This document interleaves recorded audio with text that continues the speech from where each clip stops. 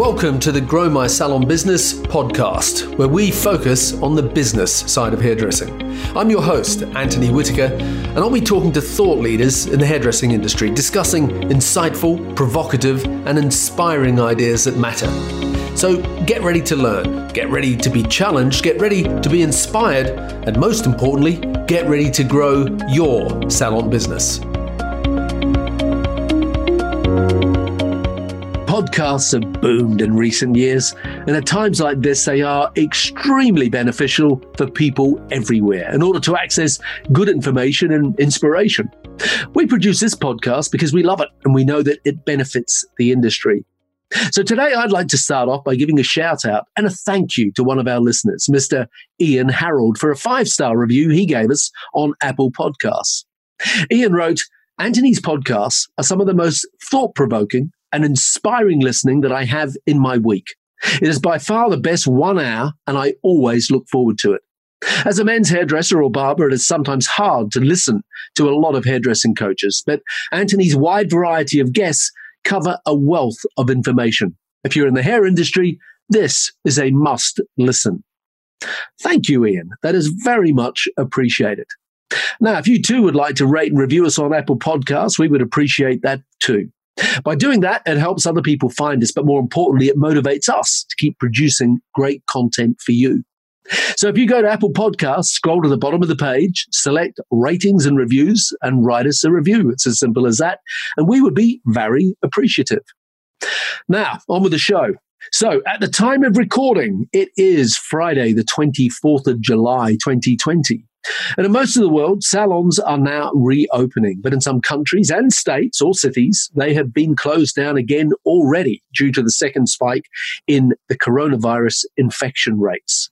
Such as it is with my guest today on today's podcast, it is Los Angeles salon owner, Paula Peralta.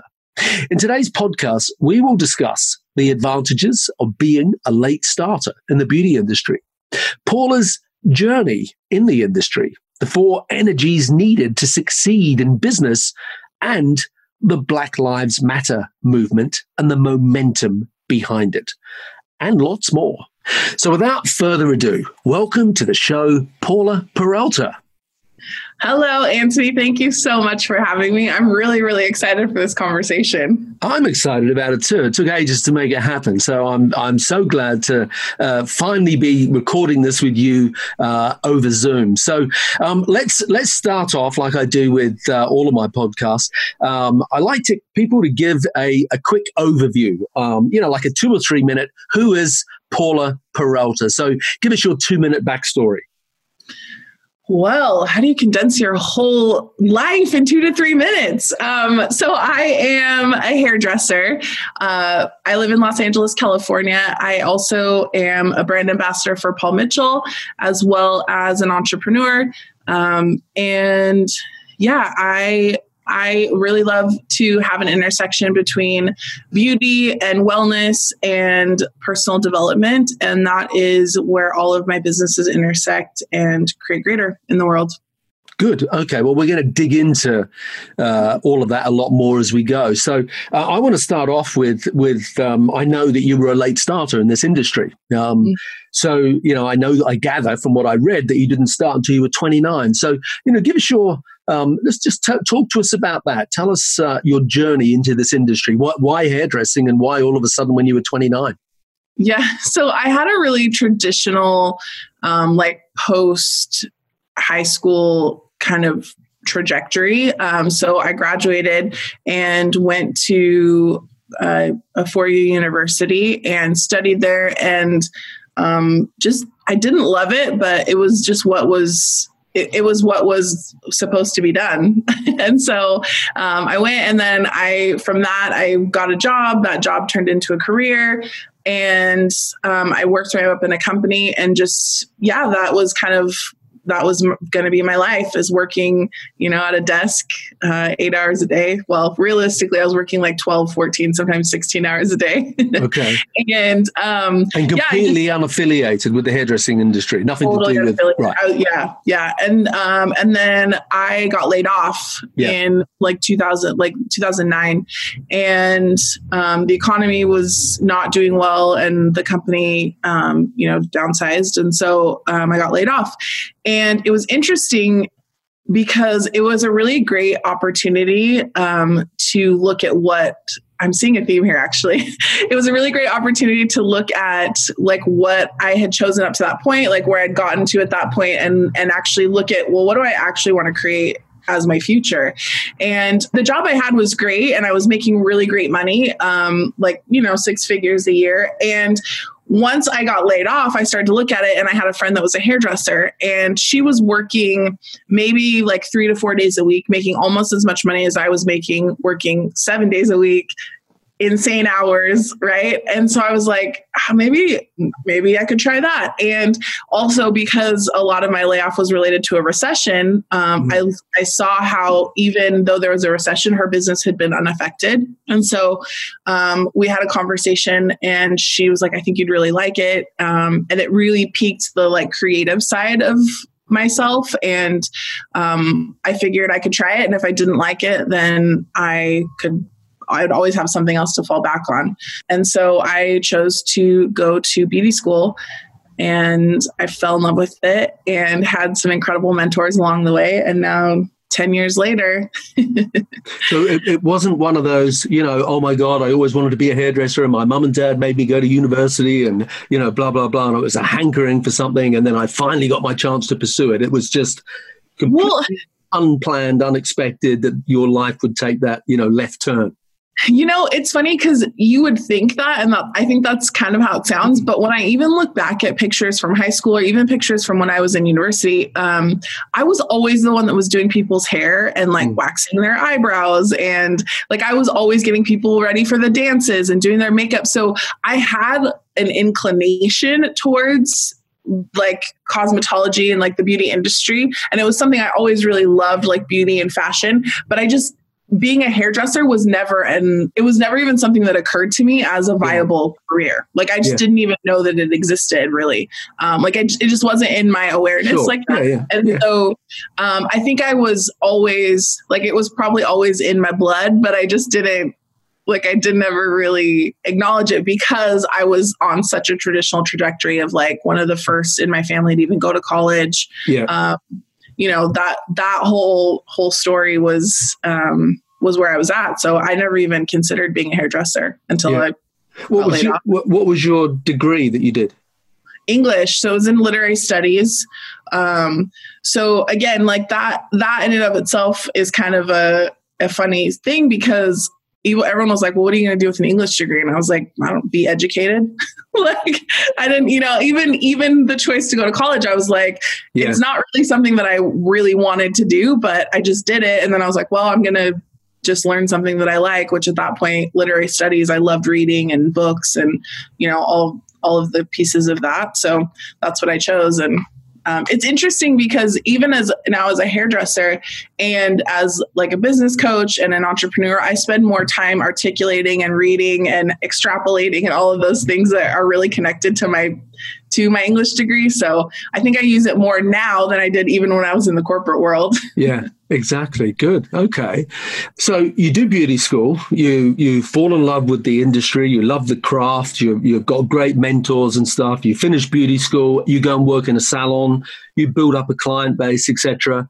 What were some of the advantages of being a late starter? So there were a couple of advantages to being a late starter in the beauty industry. So the first is I didn't have a plan B. So when I got laid off, I had my severance package. I used the majority of it to pay for beauty school.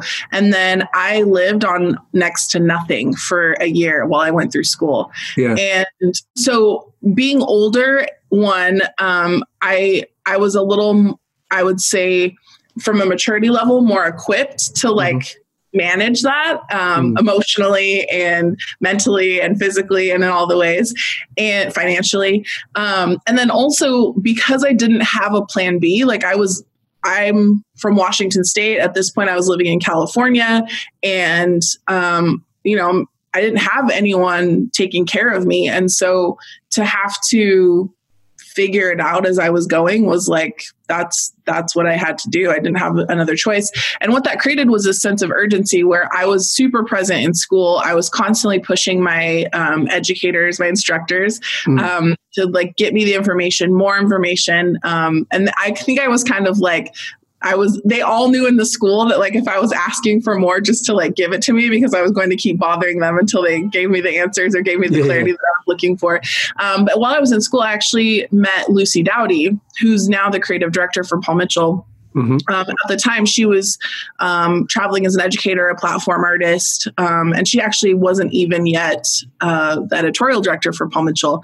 And so I started connecting with her, and I was doing photo shoots on my own as a future professional, as a student in beauty school. And so I would send her, I had never met her, but I saw her work in a magazine. And so I would email her photos of my work.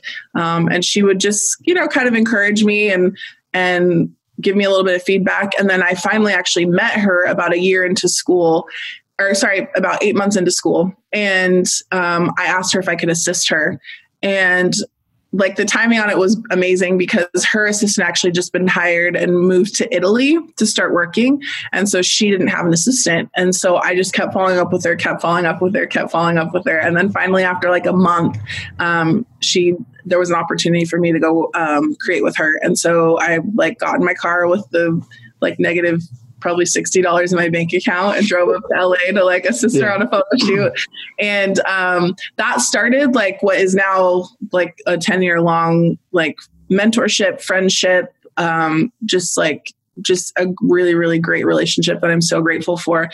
So my first few years as a hairdresser, actually, I worked as an editorial stylist. So because when I graduated, I then went straight into like assisting Lucy and I would travel with her and then meanwhile was booking my own gigs. Yeah. You didn't work in a salon and build up a clientele? Not initially. Right. So I did that. And then it was probably like I would say a year or two into being an editorial stylist that I realized I enjoyed set work and I enjoyed the creative component of it, but I actually really desired more of the like one-on-one connection of working with guests. And so then I went into a salon and started building up my clientele and stepped away from what was a pretty actually like successful, like starting to be a successful editorial career. I actually just desired the energy of being behind the chair.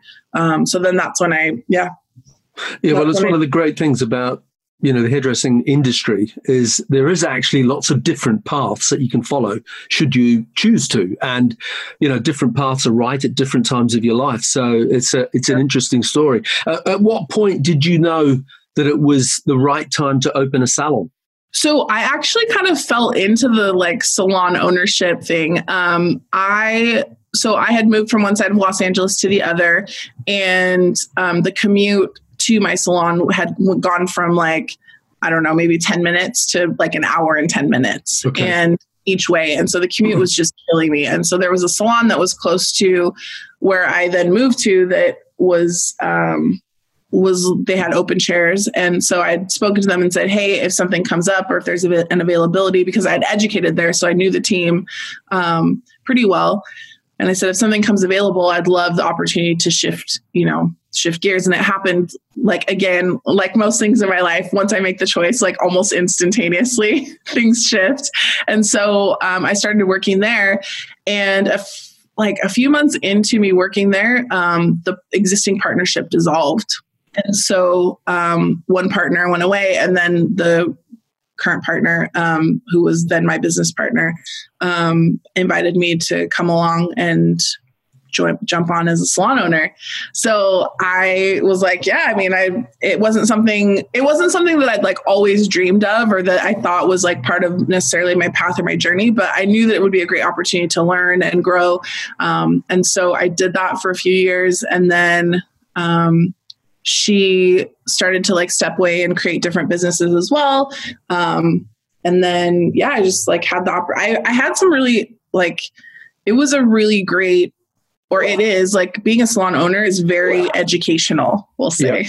Yeah, oh, it is. I mean, opening any small business, I always think is the best education you can possibly get, because you either learn or you don't survive. It's as simple as that. And you learn a lot about a lot of things. I mean, you learn a lot about yourself. You learn a lot about other people. And, you learn about marketing. You learn about financial control. You learn about all sorts of stuff that most people who open salons just walk blindly into, and they realize real quick that they need to learn. And I think, that when I asked you that question, what are some of the advantages of being older, a late starter in this industry, is that you were already prepared for a lot of that stuff, because, if you were 29 when you went to beauty school, you'd already spent, 9 years or whatever in the workforce. And so the social skills that you get and just the understanding of people and management and finances, et cetera, set you up much more so. And I'm a great believer in that, like what you sort of alluded to, that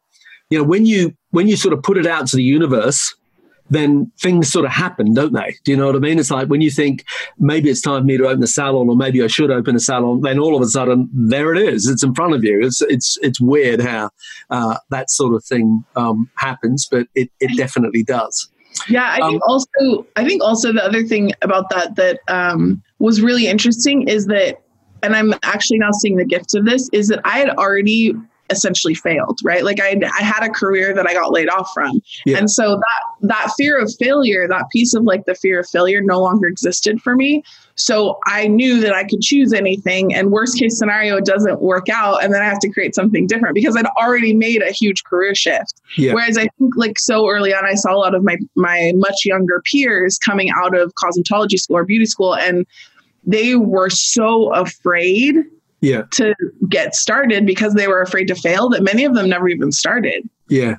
Yeah. So it was, I think that was like one of the biggest gifts looking back at this, like of being older, is that I didn't have so much the like, what if I fail? It's like, yeah, you fail and you move on to something else, and it always works out somehow. Yeah. I'm a great believer in that too. So how long ago did you open the salon? So the salon actually had been there for about 50 years, and it changed owners a few times. So I was there. It's been like 4 years ago. Okay. And before we started this call, you just happened to drop the little bombshell to me that you've now decided to close the salon. So talk to us about that and why you did that. And I mean, we're in this time where what is today? It's the 24th of July. So we're right in the thick of COVID-19 still. You're in California. California's just had a second lockdown. So just to give it some context, talk to us about where you're currently at after now salon ownership for the last 4 years. You very recently decided that is no longer for you. So tell us about that part of your journey. Yeah, so it's interesting. It is actually, again, and this is where, like, when I reference the getting laid off and having a little bit of time to kind of reassess, it's interesting because it has a very similar energy to what it was like to have like the first round of shutdowns with COVID-19. So what's interesting is, so my business partner essentially like stepped away and was like, hey, like I desired to choose other things, and kind of like gifted me the business. And so for me, like I love being behind the chair, and like I said, I never really had a burning desire to be a salon owner, and that's what showed up, and it was fun for me, and I learned a ton. And so looking at closing the salon was something we had been looking at for a while.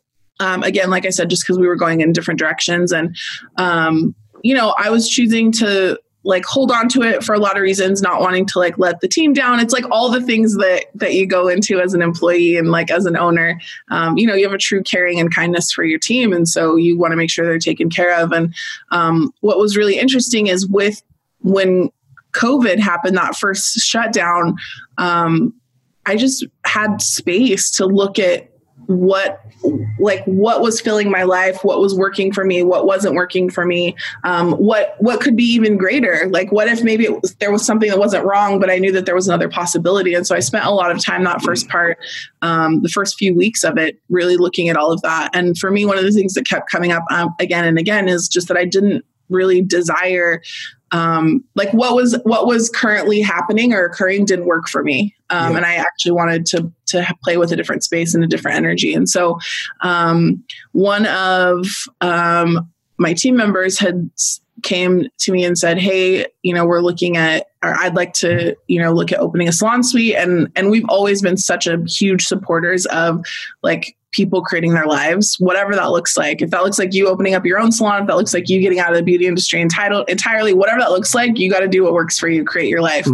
And so that actually it opened a door where I was like, okay, so if she's willing to choose this, then actually I don't have to worry about creating my life for these other people, which never works anyway. Like, okay, what do I actually want to choose? And so about like 2 months in, I would say, to the first shutdown, which was about 3 months long, we made the decision to close the salon, and it wasn't something that was made lightly. But what I will say is that there was a lightness to it, in that like once the choice was made, I had so much space, and I was like, okay, cool. Like, what can I create now? Like, what do I want to create now?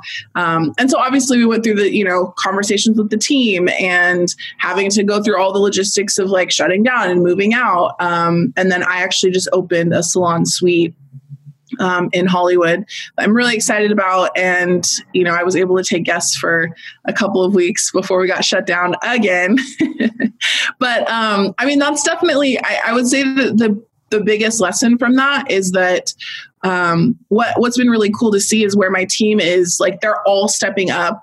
I say my team, they're all now autonomous hairdressers, but it's like they've all stepped up, created their own businesses. They're in salon suites. They're super active on social media now, where they were active before, but now there's like this sense of ownership that they're really showing up in their businesses that like just makes me so happy and so proud. And that's the thing that I've been looking at, is like, what if something doesn't have to be wrong in order for you to choose greater? Like, what if it doesn't have to be, we could have kept the salon. Luckily we had savings and all of that. Like, we could have kept the salon going for, probably another few months at least. But it just wasn't fun anymore. And it wasn't what I actually desired to create. And so again, like, not wrong, just making a different choice. Sure. Yeah. Okay. Before we started recording, you were talking to me about the 3 energies. Yeah. And I said to you, stop. You can't talk about this now. You've got to wait, because it was great. It was great information. Yeah. And, I always, in the back of my mind, not in the back of my mind, on a piece of paper in front of me, when I'm doing these podcasts, I have written down, if someone is listening to this, what will they get from it? In other words, you're the audience. You represent the person who is listening to this, 90% of them. And if you're going to give up an hour of your time to listen to a podcast or whatever, what are you going to walk away with it? Walk away from that podcast with, something you can use in your business. And when you were talking about the things you were talking about before, as in these 3 energies, which I want you to tell us about, I thought, wow, that is really insightful. And I know a lot of salon owners would benefit from that. So tell us all about what you mean by the 3 energies. Yeah. So the first thing too, for those of you that are listening now and in the future, I would say, look at creating a business that actually works for you. And so often, like, we force ourselves into business. It's kind of like a square peg, round hole syndrome, where we try to force ourselves into positions or situations that like don't actually work for us. And that's where we start to get burnout. And that's where we get exhausted, is we're trying to do jobs that we're not good at or that aren't fun for us. And it's like, what if you could actually create a business that you don't need a vacation from? And so one of the best ways to create that I've found is with these 3 energies. So the 3 energies that every business requires, and they're not necessarily people. They could be 3 different people, but they're mostly just like energies, capacities that need to be present. And the first is creator. The second is connector, and the third is mover. So with creator, connector, mover, creators are the ones that like have the great ideas. Like they're like, oh my gosh, I think we should launch this new like marketing campaign, or what if we, change the layout of the salon to do this? Or, they just have like ideas. They're the people that like in the shower, they're like, oh, I had this really great idea. In the shower, it's there, like, that's that creative energy. And so then the connector is the second energy. So the connector energy is the person that like, when you go into an elevator, they're the one that's like talking to everybody and asking them how their day was, or they're talking to them about like this great restaurant they just saw, or they're walking to, they meet a stranger on the street and they're like, oh, do you have a favorite place? Or, they're the ones that are just always, they're connecting, like they're connecting people. And they're important to your business because they obviously are connecting your business to the outside world. They're the ones that let the world know that you exist. And so that's why that energy is really, really important. And then third is the energy of mover. So mover is someone that's like the institutor, the implementation. So if say the creator has a great idea about a marketing campaign, the mover is the one that's going to make sure that their like verbiage is correct on the flyers. They're going to get the flyers printed. They're going to make sure that, the systems are updated to include all of that. And then they're going to give that information to the connector, and the connector is going to roll out and execute really. Yeah. So again, some people are great. Some people are connector movers. Some people are creator connectors. Some people are creator movers. And it's usually the one thing that you either think like, oh, anybody could do that, is the one that you are. So like, if you like always have these great ideas, but you're like, yeah, doesn't everyone like get to sit and just have these amazing extrapolation sessions? No, they don't actually. Or like sometimes, people that are connectors, like they can talk to people and they are really personable, but maybe it's not their favorite thing to do. So like for me, and this is the fourth type, it's called foundational, which means like you have all of those capacities of creator, connector, mover. Yeah. So I am a foundational person, but I prefer creator. That creator energy is really, really fun for me. And I can connect and I can move, but it's not always my favorite. And sometimes it is. I just let myself have space for that. But what's important is when you allow those different energies to show up in your business, that's what actually allows you to create greater. Because as hairdressers and salon owners, sometimes CEOs, whatever your position is, those like helicopter overseer, like oversight type people can do all of it. But if you're trying to do all of it, it actually limits the amount that your business can grow. So by implementing or instituting people that have those, or, things that have those different energies, you actually allow your business to grow even more. I think it's really interesting. So it's like, as a salon owner listening to this, it's understanding, well, what is my, strong suit, creator, connector, mover. What was the fourth one? Foundational. Foundational. What is my strong suit? What am I naturally? And then understanding how you either need to develop those attributes within yourself, or you need to employ other people who have those attributes. I was like you, a creator. I used different terminology. I would just say I was a great leader in my business, meaning I'd come up with lots of ideas, and I would just assume that they were all blindly falling into place behind me, but they weren't. I happened to employ someone who was not a leader, but she was a great connector and mover. She was an implementer. She was one of my managers, and she very much was that person that you're talking about. So and she never wanted to be me, and I never wanted to be her. So together, it's like the yin and the yang, and it worked. It worked really well. So that's a great insight. How does so now that you're getting out of your salon situation, is it mainly? And I know you've got other businesses.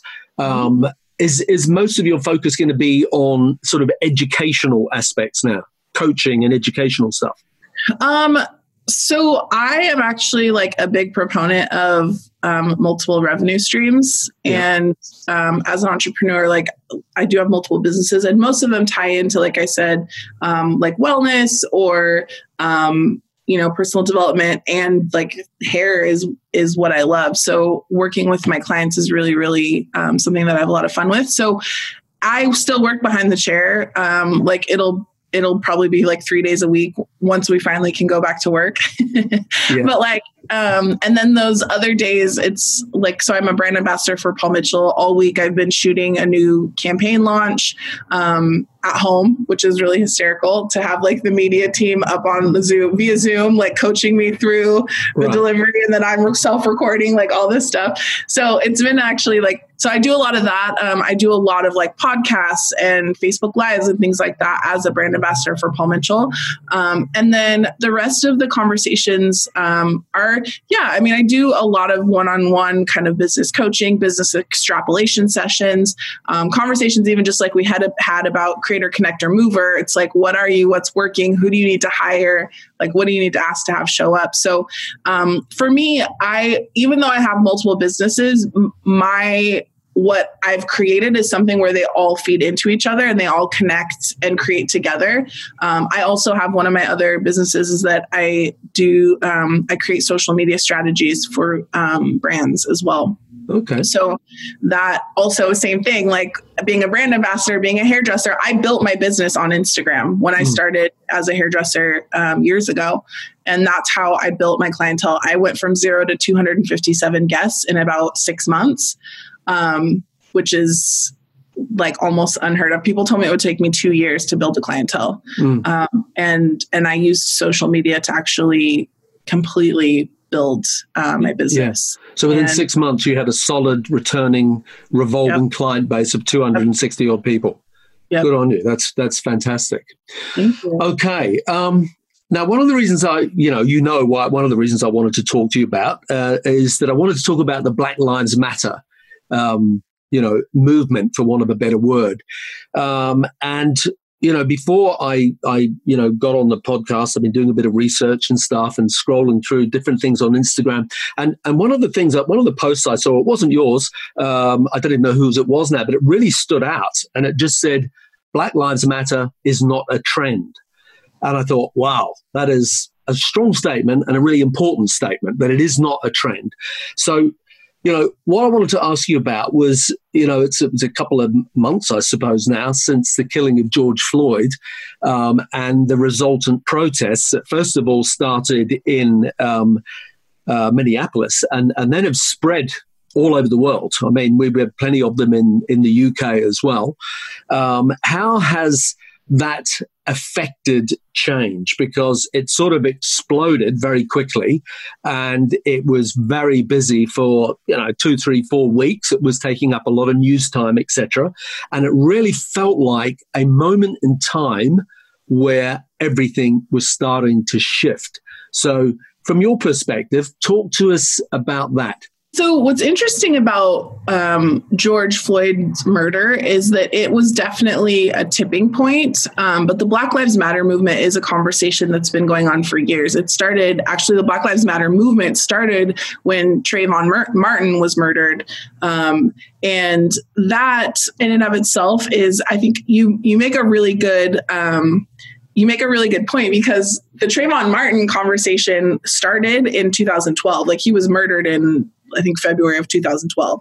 And then that's when the Black Lives Matter movement was created. And so what's occurring with the death of George Floyd, and especially in the way he was like brutally murdered by a racist police officer, like, what's interesting is now people are paying attention in a different way. And it's like, also, when I look at, again, the gift of COVID, is that it was a time where people were at home, they were entrenched in social media, and so there was no looking away. So as much as it's been all these other, all of these other Black lives that have been murdered, by police brutality, they're out there and it's on social media, but it wasn't as, like, people had to look at it. It was like the perfect storm. With George Floyd. Yeah, it was the perfect storm because people were at home, they're on social media.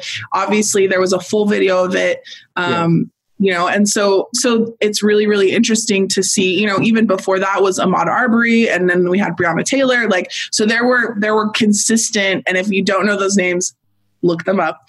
But like, when so there was this consistent like strain on social media where people could not turn away. And then finally George Floyd was that final tipping point where people just had enough.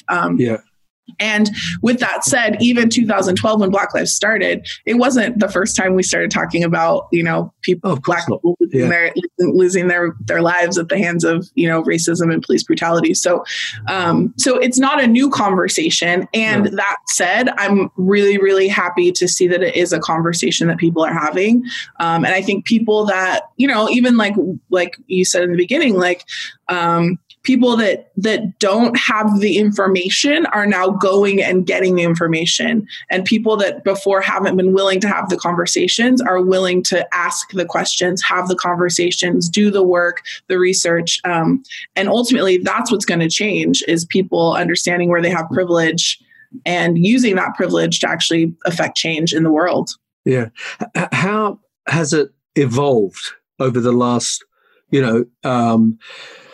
6 to 8 weeks, as a African American woman, for you, I mean, at the beginning, they're not protesting anymore. When I say they're not protesting, I mean, people aren't protesting. There was certainly here, and I know in the US, there was as many white people on the street protesting, or seemed to be, as black people.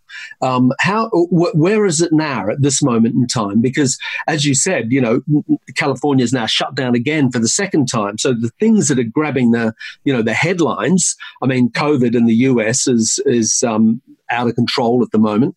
And so it's back to grabbing all the headline space. So where has the Black Lives Matter and the George Floyd, where's the momentum gone now with that?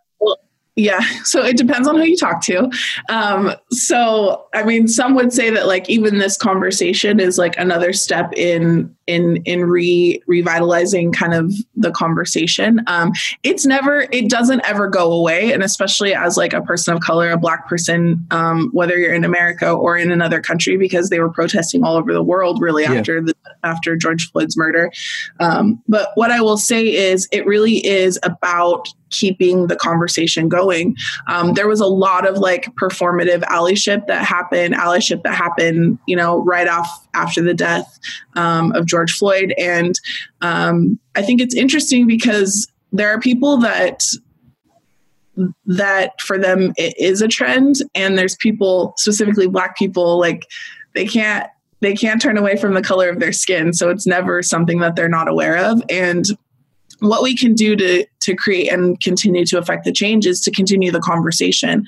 So it's the conversations that will create change, because it really is now up to people that have white privilege to step up and actually speak out on behalf of Black lives. And, I think it's a conversation where Black Lives Matter exists because Black lives currently don't matter as much as white lives in America. And that's just the reality. And so it's up to all of us to have the conversations, to sign the petitions, to protest if required, to speak to, our politicians and people in places of power to change the laws.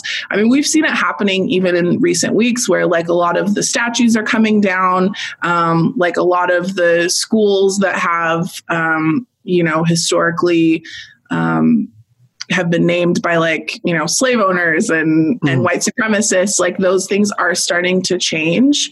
But we have to keep having the conversations, and it really is about the action. So I think the first part of that time after George Floyd's death was a lot about the information and people gaining the awareness. And I think that's still happening, but then it's okay, so what's the action? What do we do about it to change and dismantle the racism and white supremacy that exists in our culture?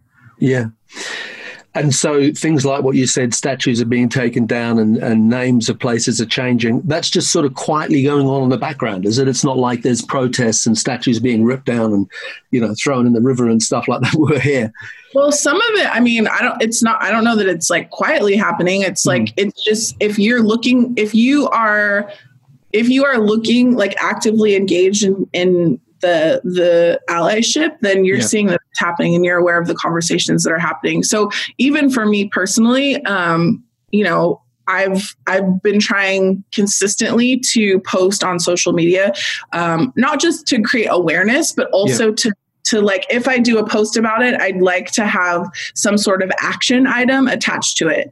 Because at this point, it's like past the point of conversations. It's like we actually have to take actions in order to dismantle the system. Like, it's the only way it's going to work is if we actually take steps. And, you know, the reality is that white voices are often heard more clearly than Black voices. And so that's where that, you know, like even you being willing to have this conversation, like that's important, because then that education empowers you to speak up on behalf of people that don't have the same voice that you do. Yeah, exactly. I was going to mention your Instagram feed, and I will make sure I put a link to it in the show notes. But for the audience, it's Hair by Paula Peralta. So at Hair by Paula Peralta. And there was one thing on there that I wanted to steer people towards, which was an image in your feed of a blackboard. And on the blackboard, you know, with white chalk written on it, is a list of resources, you know, whether we're talking books, movies, podcasts, social media accounts, all sorts of things to sort of steer people towards, to say, if you want to get educated, this is what you need to be looking at, reading, watching, etc. And I think that was a really helpful thing for me. There were some great resources on there. So thank you for that. And I encourage other people to, to go and have a look at that. Can I ask you, as a Black woman, how do you find that racism sort of manifests itself every day for you on the street, just as a woman living in America on a daily basis? How does that manifest? How does that show its face? Well, I think it exists. Like, people have stigmas, they have prejudices, and it's not always the overt racism. And that's what really is the conversation, is to look at the places where you are like quietly racist or you have privilege. Like, so even for me, like, I'm a lighter skinned woman of color. So like, I am treated differently sometimes than people that have darker skin tones than me, or because I am, I may be treated differently because I speak a different way than someone else, because my accent may be different, or whatever that looks like. It's like, those are the things that you have to be aware of. It's like where you have to look at your prejudice, because it manifests itself very differently in different situations. So even within the beauty industry, like, there have been times where I have been like labeled as like not Black enough to like show up or present or do certain things. And then there have been other times where I've like been too Black. Or, so it's like, it's interesting it just like the racism and the prejudice, it's more that like undercurrent of racism that I experience a lot. Like, I have experienced overt racism, but it's more just that like kind of like undercurrent that I encounter quite a bit. Yeah. And, and it also depends on like who I'm around. Like, if I'm around my white friends, like, I'm going to get treated differently than if I'm around my Black friends.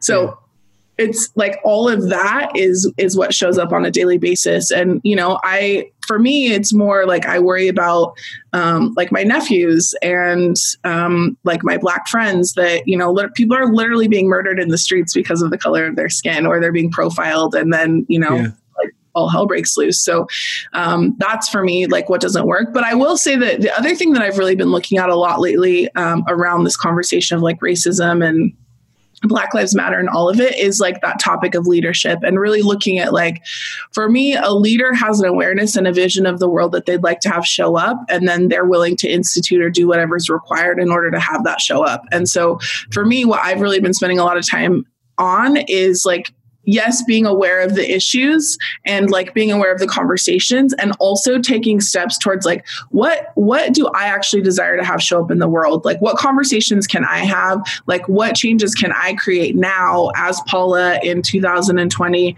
to create the future that I know is possible? And that's really the conversation. It's not about getting into the like, the trauma and drama of what's happening. It's about having an awareness of what's happening, and also being willing to outcreate it to the point where you're like, okay, cool. So I'm going to be a leader, and I'm going to create a situation. I'm going to create a podcast where I can amplify melanated voices. I'm going to sit on diversity committees where I can speak on behalf of Black people. I'm going to, and yes, maybe it's protesting, maybe it's rallying, but maybe it's signing petitions, maybe it's posting on social media. It's like, being a leader doesn't look like standing at a podium every time, right? Like you can be a leader in a lot of different areas of your life, but it's like be a leader of your life. And if you really want to fight racism and the systemic racism, then what are you creating in your life? Like what are you instituting in your life that's actually going to fight that and be an example of a greater possibility? Yeah.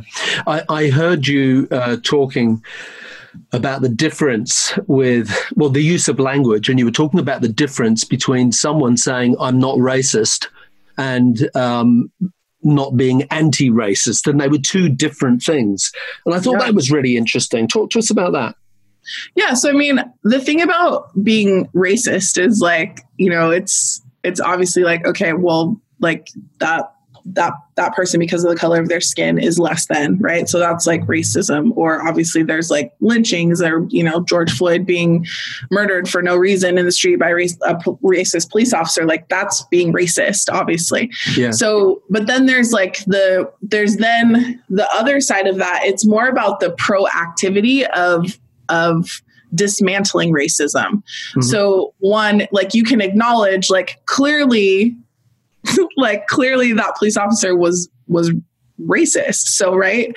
And you can look at that and have that information and just be like, yeah, that's terrible that happened, but that's not actually going to change anything. What's going to change is you choosing and looking at like, what action can I take to actually make sure that this is not happening, that Black people are protected, that they are given the same opportunities, that they are given the same respect, the same voice that white voices have. And so that's the task of being anti-racism.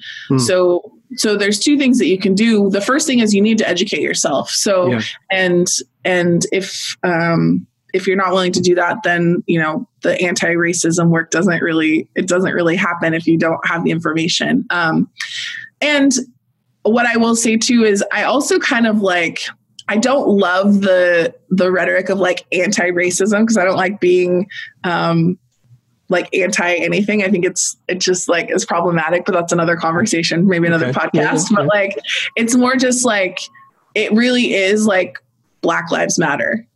So, and that's the conversation I've had recently, where it's like, the reason my target is to get to a point where Black Lives Matter isn't a thing because Black lives actually matter. But the reality is they don't matter as much now as white lives. So it's like, what steps can you take to actually make that a possibility and make that a reality in the world? Yeah.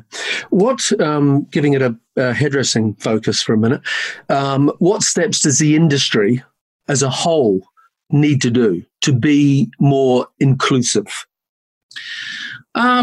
So I think the first thing that I would say, I mean, there's a multitude of things. There's a hairdresser in the industry, Naima Lafond, that wrote this really amazing, manifesto basically about, what the beauty industry can do to support Black artists. And the first thing is really, again, like I even spoke to it and I've experienced it, where it's like, Black people are only brought on set when there's like a model with curly, like natural hair, when there's a Black model, or, when they need like braiding done, or those kinds of things that are like stereotypically things that like Black people can do, or Black hairdressers specifically.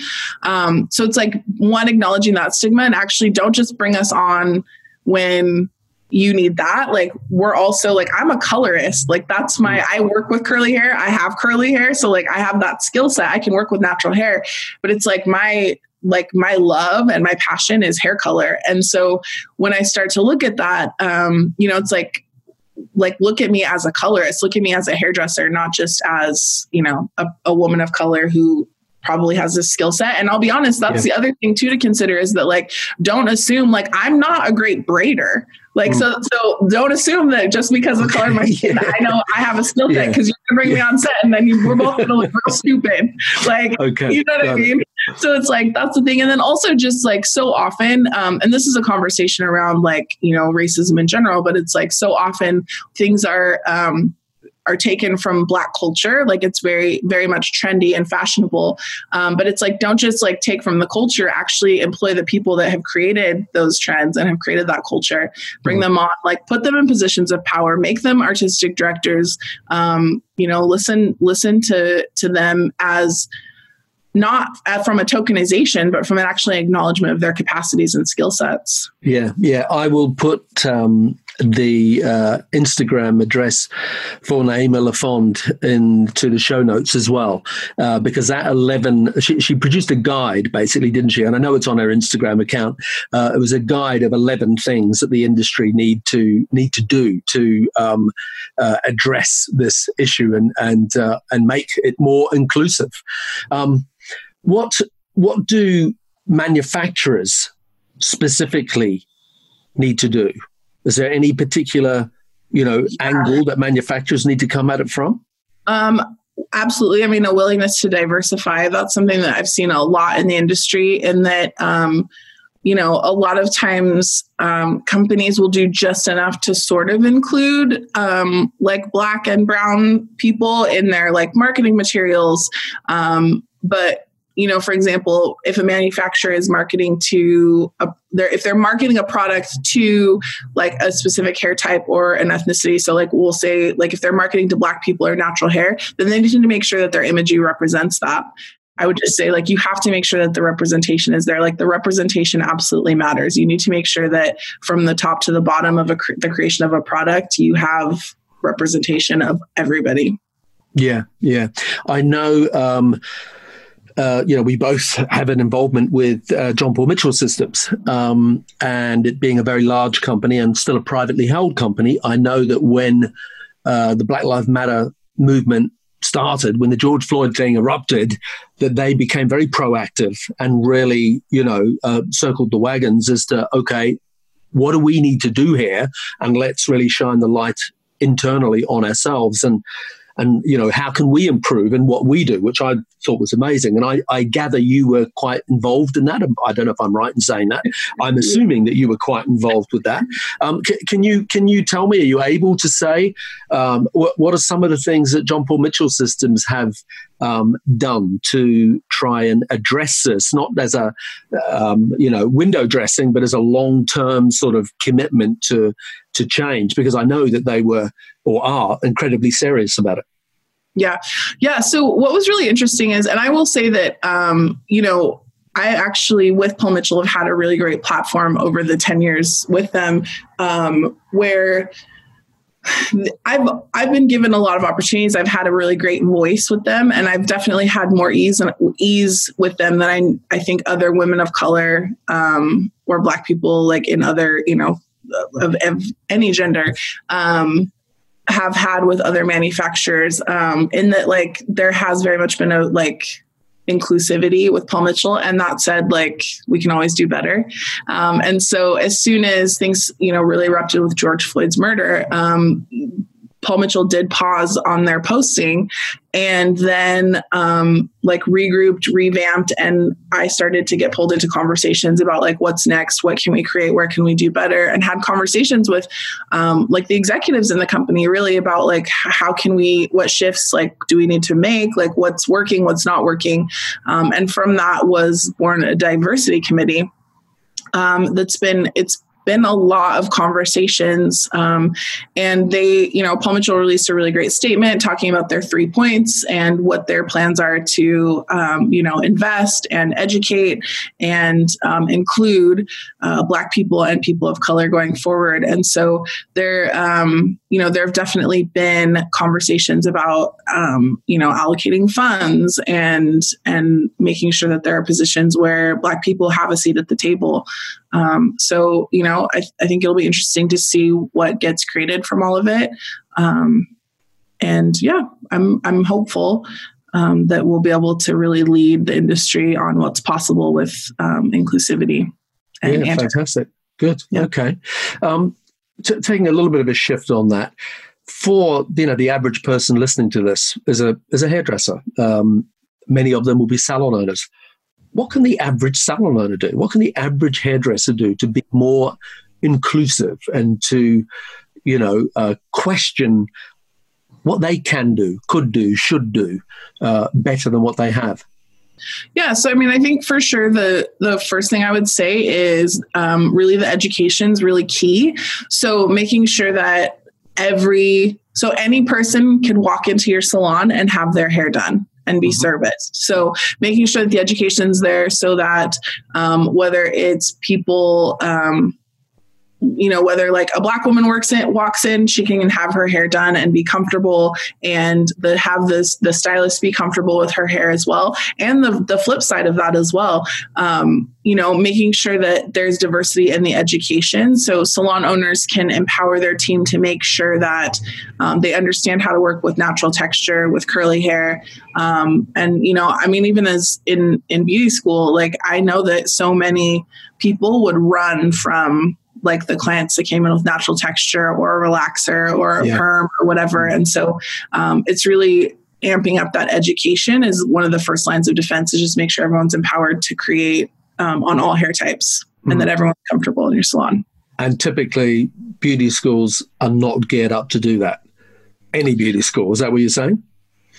It's not the beauty schools. It's because I think that and I can only speak to California, but I know in the state of California, like that is actually part of what's required in order for your licensing. You need to know how to do like relaxers and those kinds of things. It's more when you get into the salons that stylists start to specialize, but there's rarely an eye towards like specializing in natural texture. So it's like, even if you have one stylist in your salon that can work with all hair types or that hair type specifically. Like that's a step you can take, is like, just look at where are you not inclusive? Like, would a Black person be comfortable walking into your salon? Sure. What does the imagery look like? What's the climate? What do the conversations look like? Same as you would like, a white person, a woman, a man, whatever. It's like, make sure, again, Black Lives Matter. So making sure that you're including that in the culture of your salon. Cool. Okay. What do you think the next 2 or 3 steps are, to take this in the direction it needs to go? What are the sort of milestones that need to happen? Well, I think we're not even to the point yet where people are acknowledging that racism, and I'll speak to America. I think there's still a lot of people that need to actually acknowledge that racism exists, that like Black lives are being murdered, lost because of the color of their skin. And also people understanding that they have, specifically like white people have privilege. And I know that's hard to hear. Like, I know, I get it. I know it's hard to hear. And it's like, if that gives you some like, or you start to get a little about it, like, then that's where you need to look at those sort of things. Like I've even had to look at that where, like, again, like I said, as a lighter skinned woman of color, like, where is my privilege and where could I speak out in different ways? And it's like, our natural tendency is to want to like sometimes shrink back or like fight or be like, well, I'm not that, I have, whatever the rhetoric is. Yeah. You got to actually if you want to change it, we've got to get present with it. And then only then can we outcreate it. Yeah. Okay. Where do you see it in 5 years' time? In an ideal situation, what would it look like? How would it have moved on? Like ideally in 5 years time, 5 years time, there would be, there would be not only like laws to create equality and protect, but like the laws that currently don't protect Black people would be done away with. I mean, even when you look at something like the Crown Act, where there's, and I'm so terrible at this statistic, but there's like 40 something or 30 something states currently where like there are laws in place where people can be discriminated against because of their hair.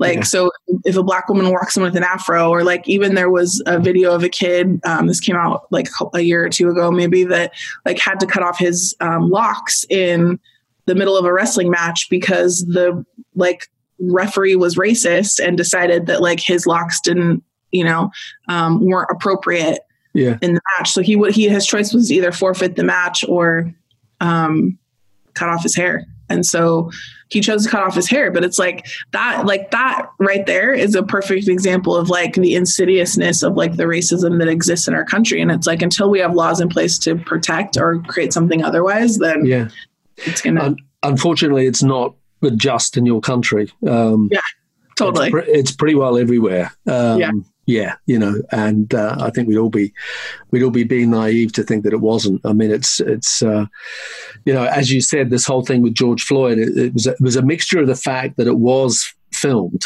like from beginning to end, and it was on social media. And I never considered how it was also amplified because of the fact that everyone was on lockdown. So you couldn't be busy being busy doing other stuff. You had to look at this and you had to acknowledge it en masse. So it certainly, went off around the world in a big way. And it'll be interesting to see, how it moves on. It certainly feels like it's moving on. It feels like, when I say moving on, changing for the better. And, I just recently watched that movie, 13th Amendment. I'd never seen it before. Yeah. And, okay, I know the focus on that, and that movie is on America, but it was like, oh, my God, I had no idea about that movie and, what that movie's all about. So I encourage people to watch that, as well as many of the other good resources that you listed on your Instagram feed. For people that need education, and you've said that several times, get educated. And so the resources that you, direct everyone to on your Instagram feed, I highly recommend that people avail themselves of that. We have reached a point where we need to wrap up, unfortunately. I will put the link to your Instagram channel in the show notes. But for anyone who's not going to look at the show notes, could you just tell them what your social media handles are so that they can go directly there and have a look? But I will put it on the show notes, as I say. So, what is it? Totally. So you can find me on Instagram at Hair by Paula Peralta. That's usually the best way to find me. I'm also on Facebook as Paula Peralta. And you can also, I have a website, paulaperalta.com. And those are all of the ways that you can reach me. Instagram's usually the best way. Like, I'm usually most responsive there, but I've noticed. Yeah, that's where I'm going to choose to try and connect with you. Well, you have my phone number, so you can text me. Oh, yes, exactly. I can now too. Okay. So as we're starting to wrap up, if you're listening to this podcast with Paula Peralta and have enjoyed it, then please do me a favor. Take a screenshot on your phone and share it to your Instagram stories. I would really appreciate that.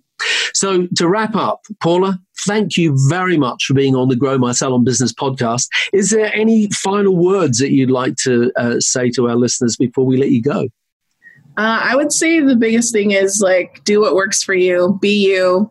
And that's actually what's going to change the world. So, if there are things here that intrigued you to look into a little bit more, do that. And if there's things that aren't true for you, then they're not true for you, and that's fine. So it's like, you got to know, that's the thing. You got to know what's true for you. And that's what's going to allow you to move through the world with ease and to create the change that you'd like to have show up. So.